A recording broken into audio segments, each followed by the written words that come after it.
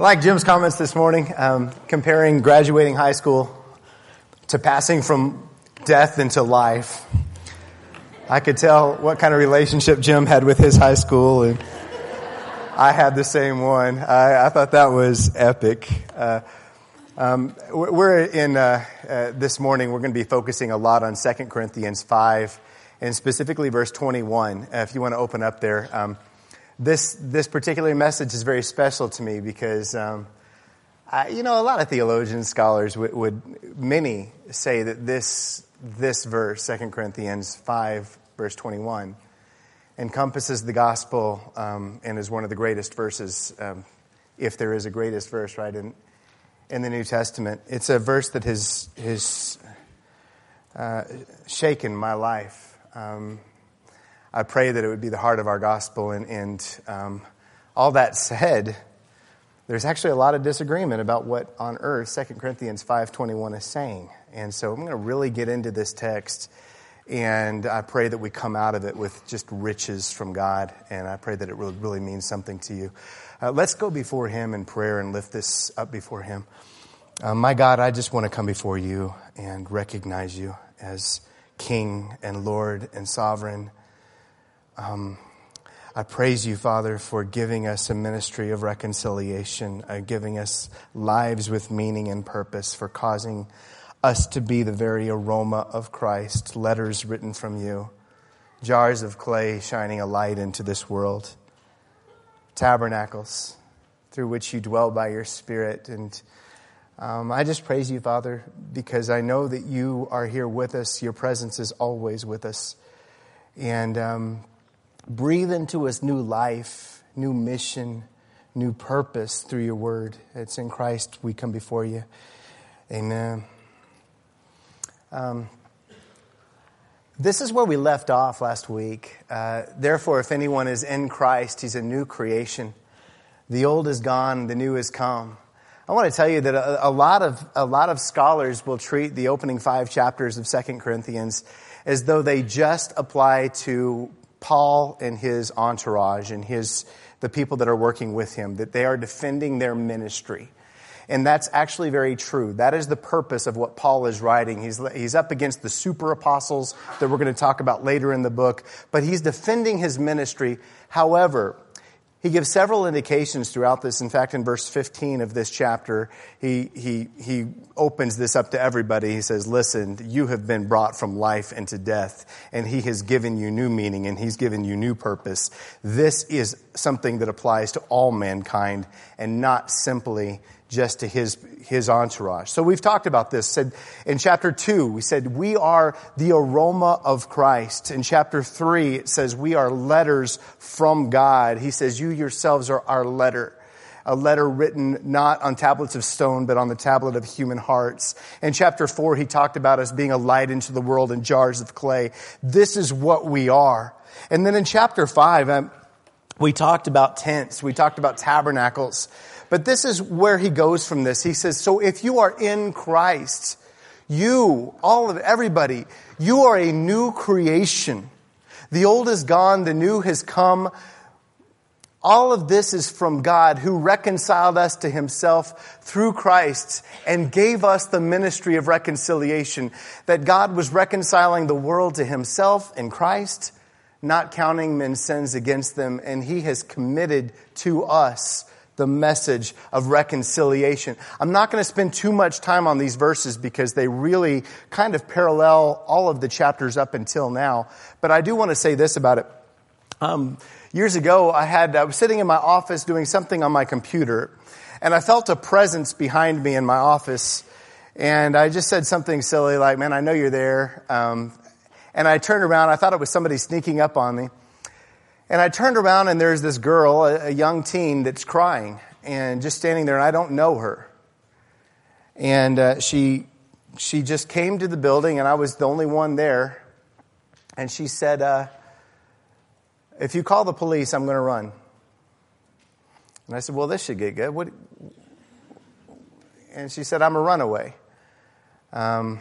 And I'm not home right now. My parents don't know where I am. Nobody knows where I am, but I needed to talk to somebody. If you pick up the phone, I'm going to run. And immediately I just got super nervous. What do I do in this situation? Is it wrong for me to not call the police right now? Is it wrong? What do I do? I don't know.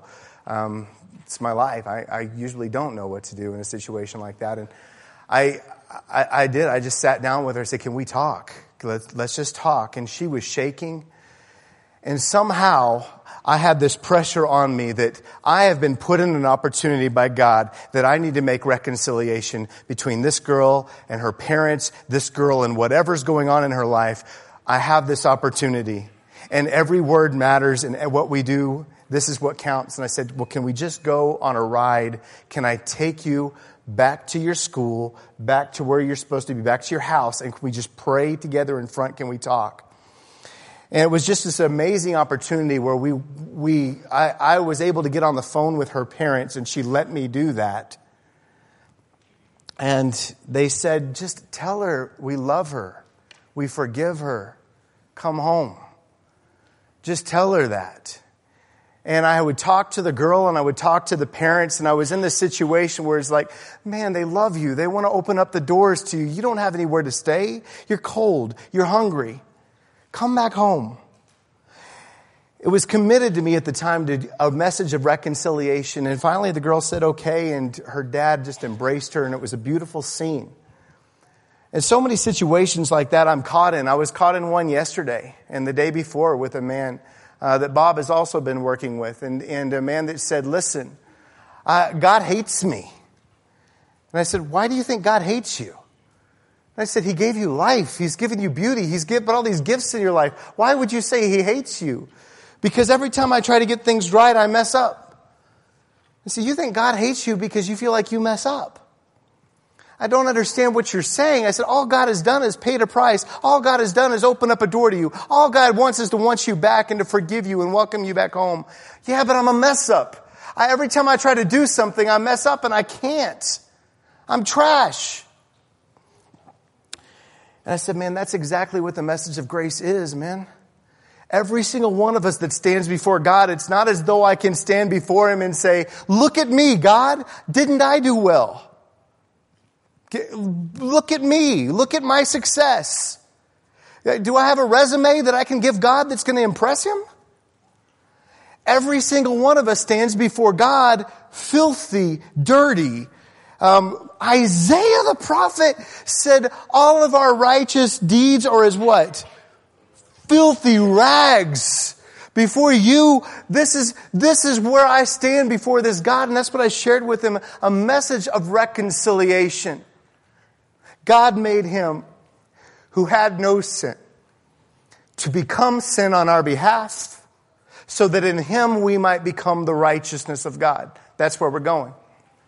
This is what the text goes on to say. We are therefore Christ's ambassadors, as though God were making His appeal through us. We implore you on Christ's behalf, be reconciled to God. He says in these verses, this is the meaning and this is the purpose of our lives. This is why I'm still here. After I gave my life to God, I gave my life to God. I'm a Christian. God, don't let me lose my love for you. Don't take this away from me. But why don't you just take my life? I made the decision to give it to you. Why am I still here? Because you're an ambassador. Because you're a jar of clay. Because I've given you and I have entrusted you with the message of reconciliation. The greatest way, not that the goal of our life is to leave a legacy. It's not, I don't think. But the greatest way you can leave a legacy in this world, and the one thing that we can accomplish in this world that really means something, is to lead someone to Christ. That is the most eternal and amazing thing that anyone can ever be a part of. And once you've been a part of that in your life, and so you could say, and it's not boasting, and I hope it never comes across as boasting, because we're pathetic, I know that. But if you could say, wow, somebody is a Christian today. Somebody has given their life to Christ today because of something that happened through me. I'm ready to die. At that point, I'm ready to die. God actually accomplished something through my life that was eternal. That is powerful. And I want to let you know this, and this is important because I got to get on to where I want to go, but you may not see the fruit of that in your lifetime. There are going to be people led to Christ because of you that you will never know, and I praise God that that's the case. That there's something that can happen through me and in me that brings somebody to Christ, whether it's a seed, an action, whatever it is. I really believe that's the purpose and that's the meaning of what the church is called to be in this world. Now, I think we can treat it, and we have treated it, too much like a business where we're trying to grow in numbers and, hey, it doesn't work that way. The gospel isn't supposed to be treated that way. That's not what it is. God, we're just farmers, we're planting seed. Okay? We are not responsible for the soil. It shouldn't even be called the parable of the seeds. It should be called the parable of the soil. We're just throwing out seed. We're not responsible for the crop. Too much of the books written in the West today that have to do with missiology and so forth, they really put the pressure on the farmer, where the gospel says, listen, you shine a light for Christ. The soil is what the soil is, okay? That is what the Bible seems to do. You go plant seed and you represent that. But this is how Paul saw himself, and this is how he saw his purpose. And then he sums it up with this verse. God made him. This is the message of reconciliation. God made him who had no sin to be sin for us, so that in him we might become the righteousness of God. What I'm going to do with you this morning is I'm going to really break this verse down. We're going to get deep into this text. I'm going to talk to you about some of the disagreement that takes place here and talk about why I believe this is such a powerful verse for us. God made him who had no sin to be sin. Now that word sin, it is just the Greek word hamartia. It's not the typical word that's used for sin offering or so forth. It really just means sin. And so people have done a lot of things with this. Some of your versions will say, very few versions will say this, but will say sin offering. Most of your versions say sin, that he became sin. But a lot of theologies developed out of this verse. And there's this idea out there that somehow Christ became evil, wicked, sin on the cross. They'll quote, I'll get into this in a minute, the verses that say God is too pure to look upon evil, and therefore God turned his back on Jesus. And Jesus said, my God, why have you forsaken me? And God said, because you've become sinful, I can't look at you. And it gets weird. Most of you have been exposed if you don't believe that that's what happened on the cross. I'm going to say that is not what happened on the cross. We're going to get into that in a minute. The other view is that he became simply a sin offering. That this is what's taking place. He's a sin offering on the cross. And I think that misses the punch of what he's trying to do in this verse. I think both of those views kind of miss the impact that he wants to bring home here. But before I get into that, I want to read to you 3 parallel passages. And I think that these are so crucial when you get into really studying the Bible. I think we get lost too much in simply Greek and theology and philosophy, and we really forget to consider especially parallel passages that can help bring light and shed light on what he's talking about here. So you might write these down. 2 Corinthians 8:9, Galatians 3:13 through 14, and Romans 8:3 through 4. The first one says this, 2 Corinthians 8, verse 9. You know that the grace of our Lord Jesus Christ, that though he was rich, yet for your sakes he became poor, so that through his poverty you might become rich. Now, he's already said that in this letter, that he has become something so that you could become what he was. Okay? Galatians 3:13. Christ redeemed us from the curse of the law by becoming a curse for us, for it is written, cursed is everyone who is hung on a tree. And Romans 8:3 through 4. What the law was powerless to do in that it was weakened by the sinful nature, God did by sending his own Son in the likeness of sinful man to be a sin offering. And so he condemned sin in sinful man in order that the righteous requirements of the law might be fully met in us. Now, all 3 of those passages parallel what he's talking about here. But I want to get into this first view, the idea that Christ either became sinful or literally embodied sin. On the cross, he said this, my God, why have you forsaken me? Now, do you know what he's quoting right there?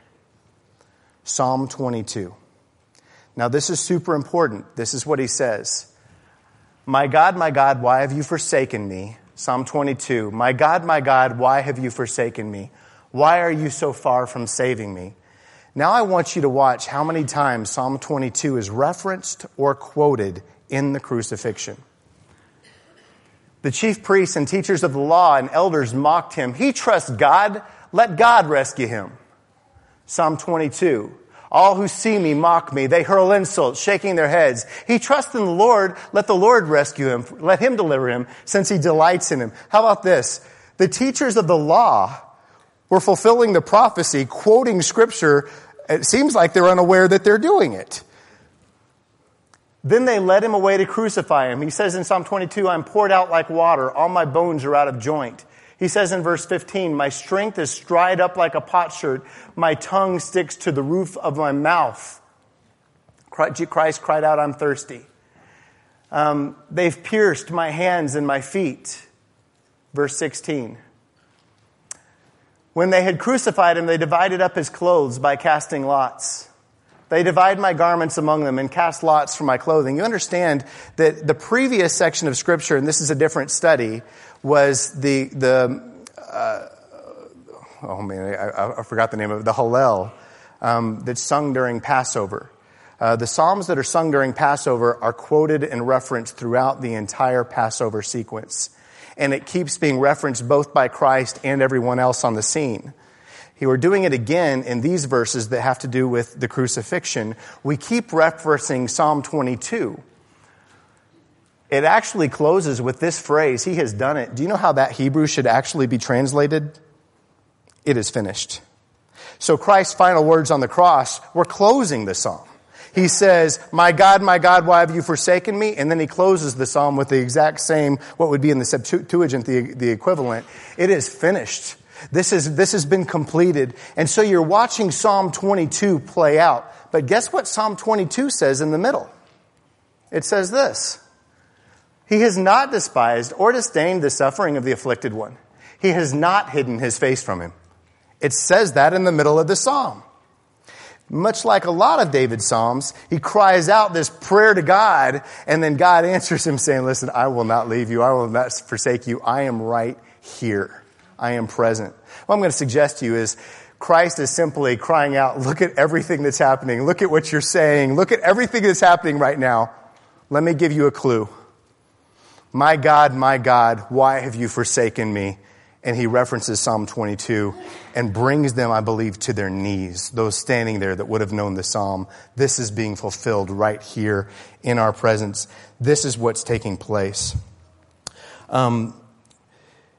Often these verses are quoted. It says in Habakkuk 1:13, your eyes are too pure to look on evil. You cannot tolerate wrong. And there's this idea that God, the Father, is this all-powerful, all-pure God, and he can't look on evil. But somehow Jesus is a lesser God that somehow can look upon evil and can be in the midst of evil and can do these things. And so he has powers that God the Father doesn't have. It gets weird. But you know what Habakkuk goes on to say is, and this is the part of the verse that's not quoted, he says, why then do you tolerate? Why then do you look upon? Wait a second. The same verse that we just used to say God can't do this, all of a sudden God is doing this. I was speaking to somebody the other day that doesn't believe that Jesus was God in the flesh. That they have a Muslim faith now. They consider themselves to be Muslim. And they said it's impossible.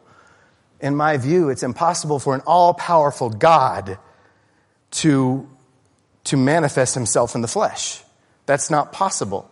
And I said, I just want to quote back to you what you just said. It's impossible for an all-powerful God, ellipsis. What do you mean it's impossible for an all-powerful God? They said, I see your point. Okay. God wrestled with Jacob, didn't he? God appeared in the bush, didn't he? He appeared. I went through every time it happened in the Old Testament. I said, same thing happened in the New. This is what you're witnessing in Christ. Christ was, I believe, and I believe Scripture teaches this, God in the flesh. When he was crucified on the cross, the idea that he became something dark or something sinful in the eyes of the Father not only misses the nature of God, and I could get into that for a while, it misses the nature of sin and the imputation of sin and what that means and what that looks like. I'm going to talk about that a little bit before we go on in this verse. And I know a lot of this. There's so much here, but this is going to be important. So wade through this with me just a little bit. I want you to think about the cross, what it means to you and what exactly happened on the cross. In the Levitical sacrificial system, they would lift up offerings to God. There was the burnt offering, and it was saying, God, I give you all that I am. There's the grain offering. It says, I give you the work of my hands. There's the peace offering that says, I praise you for your fellowship with you. The sin offering that is, I come before you and I want forgiveness for my trespasses against you. And there was the trespass offering, which is, God, forgive me for my trespasses against my brother. But I'm coming before you. And you know what God did in each one of those offerings? There was something that the high priest, the sons of Aaron, were called to do. You were to bring a goat, you were to bring an animal, and they were to lay their hands on the head of that animal. And it says this, I just want to read some verses that deal with that. It says this, in Leviticus 16:21, I'll use this one.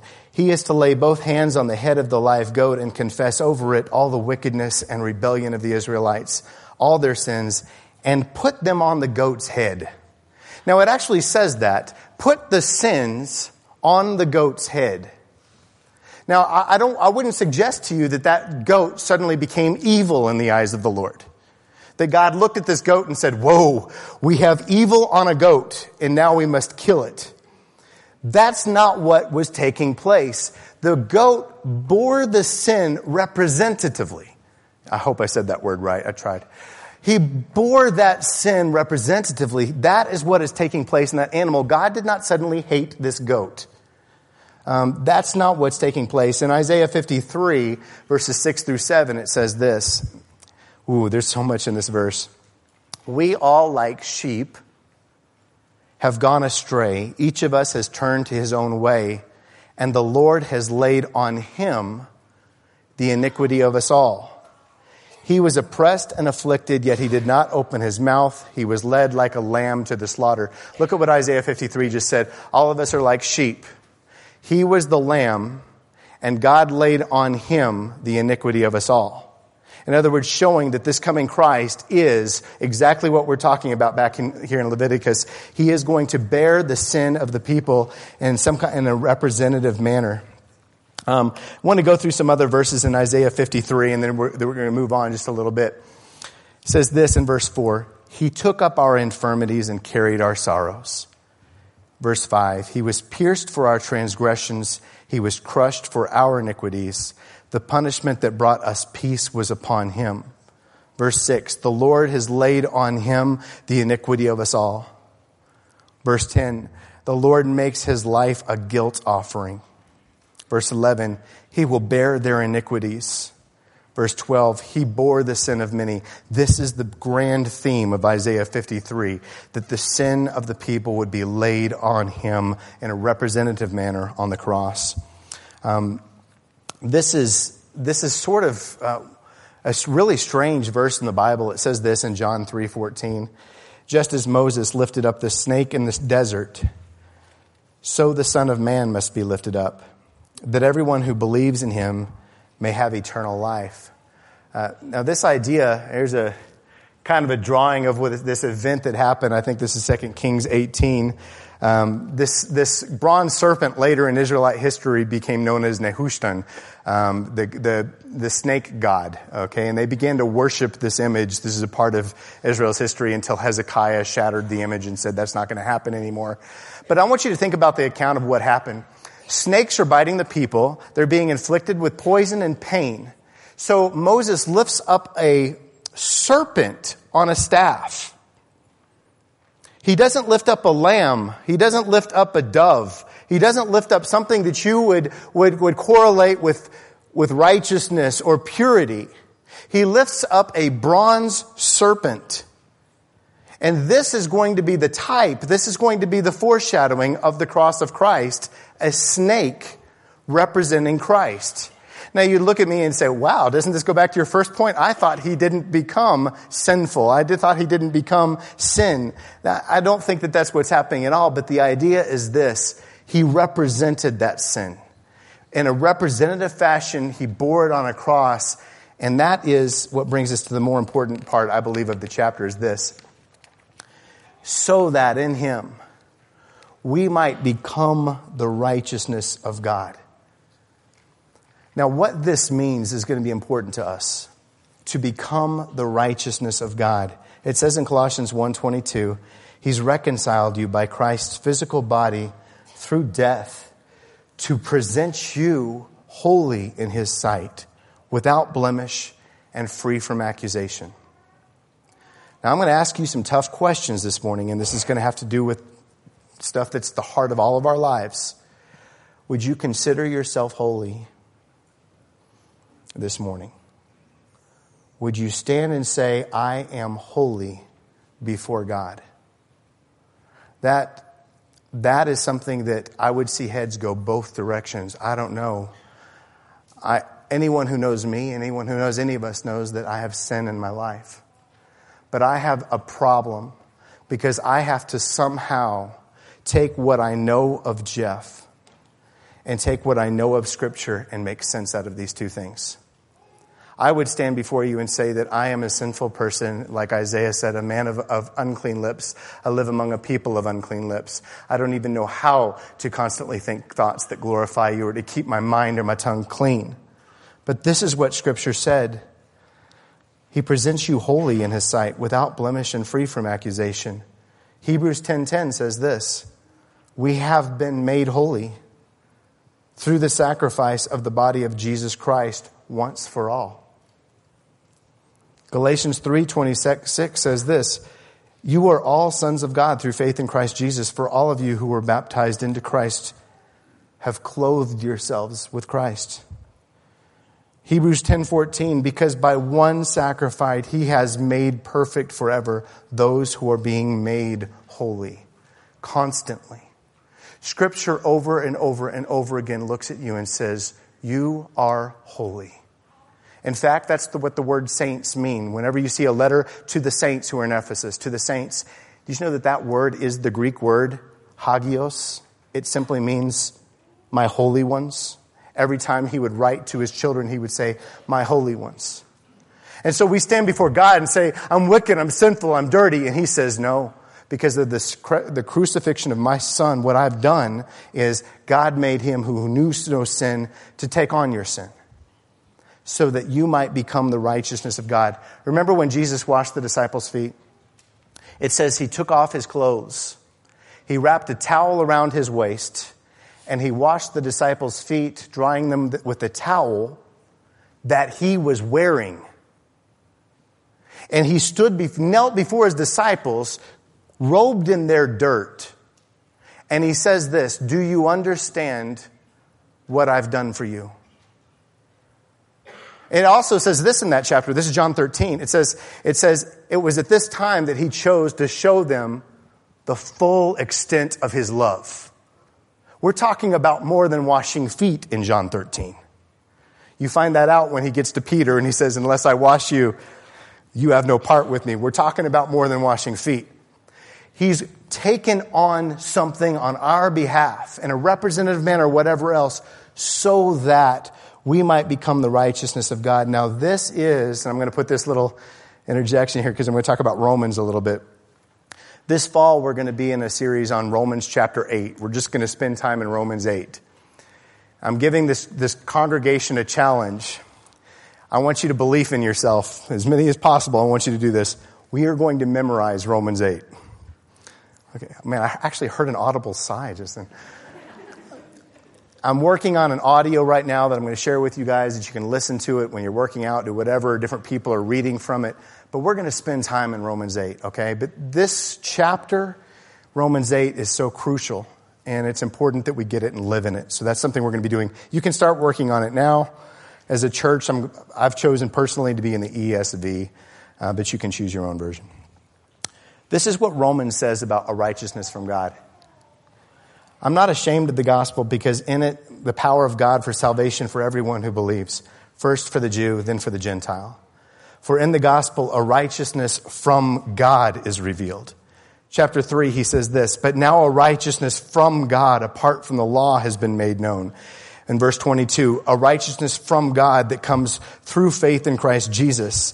9 times in chapter 4 of Romans, he speaks of a righteousness that is a gift from God or credited to God. And in chapter 10, he says this, since they did not know the righteousness that comes from God and sought to establish their own, they did not submit to God's righteousness. Paul says in Philippians 3, I want to be found in him, not having a righteousness of my own from the law, but that which is through faith, which is of Christ. There you have a righteousness that is my own that would be of the law, and a righteousness that is in faith that is of Christ. These are the two things that he's juxtaposing in that chapter. And it's this idea that when I stand before God, I do not stand before him with my works of righteousness and my horrible deeds in my life and say, God, here I am, you're the judge. That's not the way it works. You come to Christ one of two ways. I'm either in him or out of him. And if I am in Christ, then I am a new creation. God made him who knew no sin to become sin on my behalf, that I might become the righteousness of God. I want to go back to this verse. It says, many of you who are baptized into Christ have clothed yourselves with Christ. Now think about what that means and why he uses that language, to be clothed with Christ. Whatever happened to Christ on the cross, and I believe we're going to use words like imputation and all this other stuff, in a representative manner anyway, Christ bore sin. I don't believe God left him. I don't believe God turned his back on him. I don't think that there are 3 gods that have this weird relationship and drama with each other. That's not the way it works. I do believe in a representative manner, he bore my sin so that I can stand before God today in prayer. And it says this in Hebrews, I can access his throne with confidence. Because of the blood of Christ, I am clean before him.